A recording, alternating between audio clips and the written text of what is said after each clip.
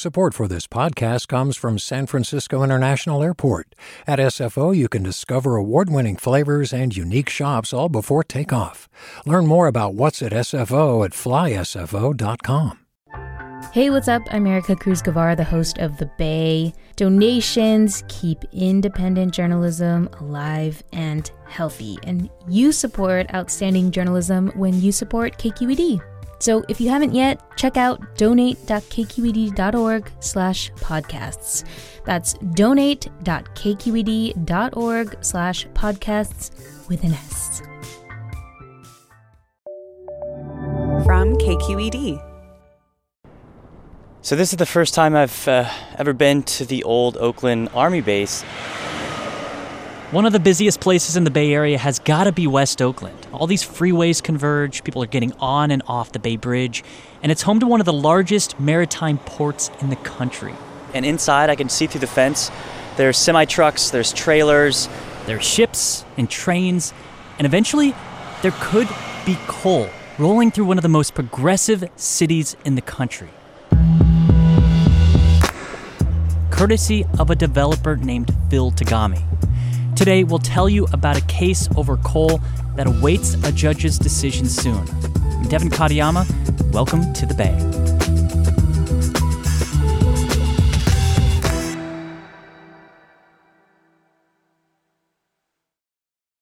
Sitting in the East Bay Express offices, you can almost hear the trains coming through. I met up with Darwin Bond Graham, who's a staff writer at the East Bay Express. These are some old windows. His offices are just south of downtown Oakland.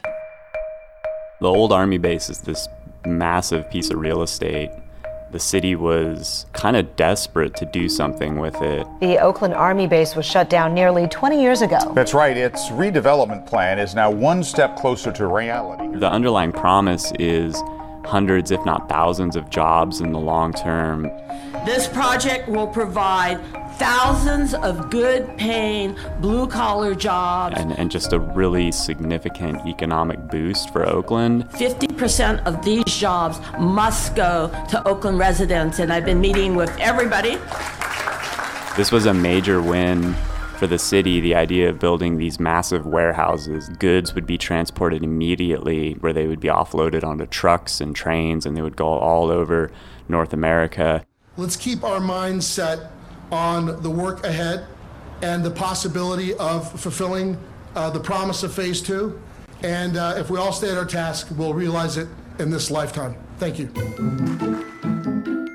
Who is Phil Tagami? Phil Tagami is a close friend of the governor. It's your friends that take care of you. And you got a friend in Sacramento. That's all I got to say. He got launched as a developer, really working with the city to rehabilitate things like the Fox Theater. You know, if there's a way to describe him, he's like Mr. Oakland. Phil Tagami. Who knows Phil Tagami in here? He's a businessman, but he's also a booster for the city. He's wanted to see the city grow and flourish, and he partnered with Jerry Brown and the city councils and other politicians here to make that happen. Mr. Oakland, huh? Yeah, totally. Yeah, so after the development agreement was signed in 2013, Tagami made a number of statements that coal would never be part of this maritime terminal. Then in 2015, this newspaper in Utah, the Richfield Reaper, broke a story that said that 4 Utah counties were going to invest tens of millions of dollars in this terminal. Utah coal companies say they could sell coal abroad, but West Coast ports won't ship the coal. Now, Utah officials say they will buy part of a port in Oakland, California, and they will get Utah coal through West Coast opposition. That's how we found out about it. And then it just blew up, right? Yeah. You know, virtually every politician in Oakland strongly opposed to shipping coal through the city. It's not what California stands for. It's not what Oakland stands for. Mayor Libby Schaaf, in an email to Phil Tagami that was widely quoted in the press, conveyed a sense of outrage that there was sort of this reversal, that the project was suddenly going to be a coal terminal. I can't speak for the state of Utah, but I am troubled that any deal like this is moving forward with public money. So I know after this came out, there were some protests and the city council got involved. In fact, I think they did a study on what coal could potentially do to West Oakland. to Oakland in general. Do you know what the study found?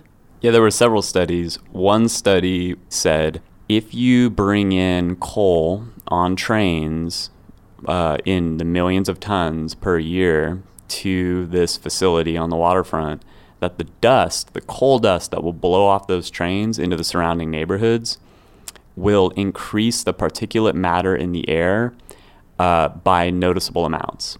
But they couldn't say absolutely this many, this amount per year of particulate matter will be in the air and it will harm people. A spirited rally at Oakland City Hall ahead of a special meeting tonight. 4 hours of listening to presentations, speakers, and members of the public. The City Council voted unanimously to ban the storage, handling, and loading of coal in the city of Oakland. Not everyone was against banning coal or against Tagami. Vote for what the damn people need. There were a lot of people from West Oakland, a lot of black residents who supported this project, who said that they need the jobs that this would bring, even if it meant bringing coal to Oakland. So after the city council unanimously voted to ban coal moving through the city, what did Phil Tagami do? He was quiet for a little while, and then he filed a lawsuit saying that the city breached its contract with his company. Tagami is suing the city now, arguing that the ban interferes with interstate commerce and with federal authority over the transportation of hazardous substances. The contract says that the city can implement health and safety laws that might limit what the developer can do, but the city can only do that for health and safety reasons if they have substantial evidence. And that goes back to that study that was not as definitive as it sounds like the city wished it was. Yeah, definitely. Do you have any sense on how Phil Tagami feels about all this, having gone from this guy who's done a lot of revitalization, brought a lot of jobs to Oakland, to all of a sudden being seen as this kind of bad guy in a way? He hasn't spoken a lot to the media about this, but from what his lawyers have said in their briefings, they feel like they always had the right to develop this and that this was not something they foisted on the city as a surprise. One thing that trips me up a little bit is Phil Tagami likes to go scuba diving. And he's posted pictures of himself scuba diving in different parts of the world, and scuba diving. Yeah, I just sort of wonder what his perspective might be on climate change and the science behind that. And here's this guy who loves to go scuba diving and loves his city, and now the environmental camp and a lot of people in the city feel betrayed by him.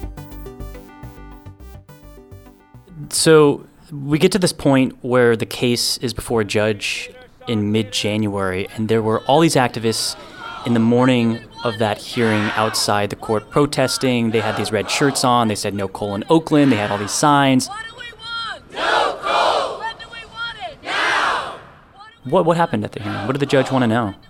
It's really interesting. The judge in the case, Vince Chabria, I think I'm saying his last name right, he seemed really grumpy with both sides and highly skeptical of their arguments. The judge said, I don't want to decide on those big, heavy constitutional issues about states' powers and what states or cities can and can't do versus what the federal government, does. I want to just try to decide this on, did the city violate its contract first and foremost? It's hard to say what the judge is going to do here. It's a real mystery. The judge's ruling could come at any moment, but this case is not going away because either side could still appeal, and they likely will. I'm Devin Katayama. You've been listening to The Bay.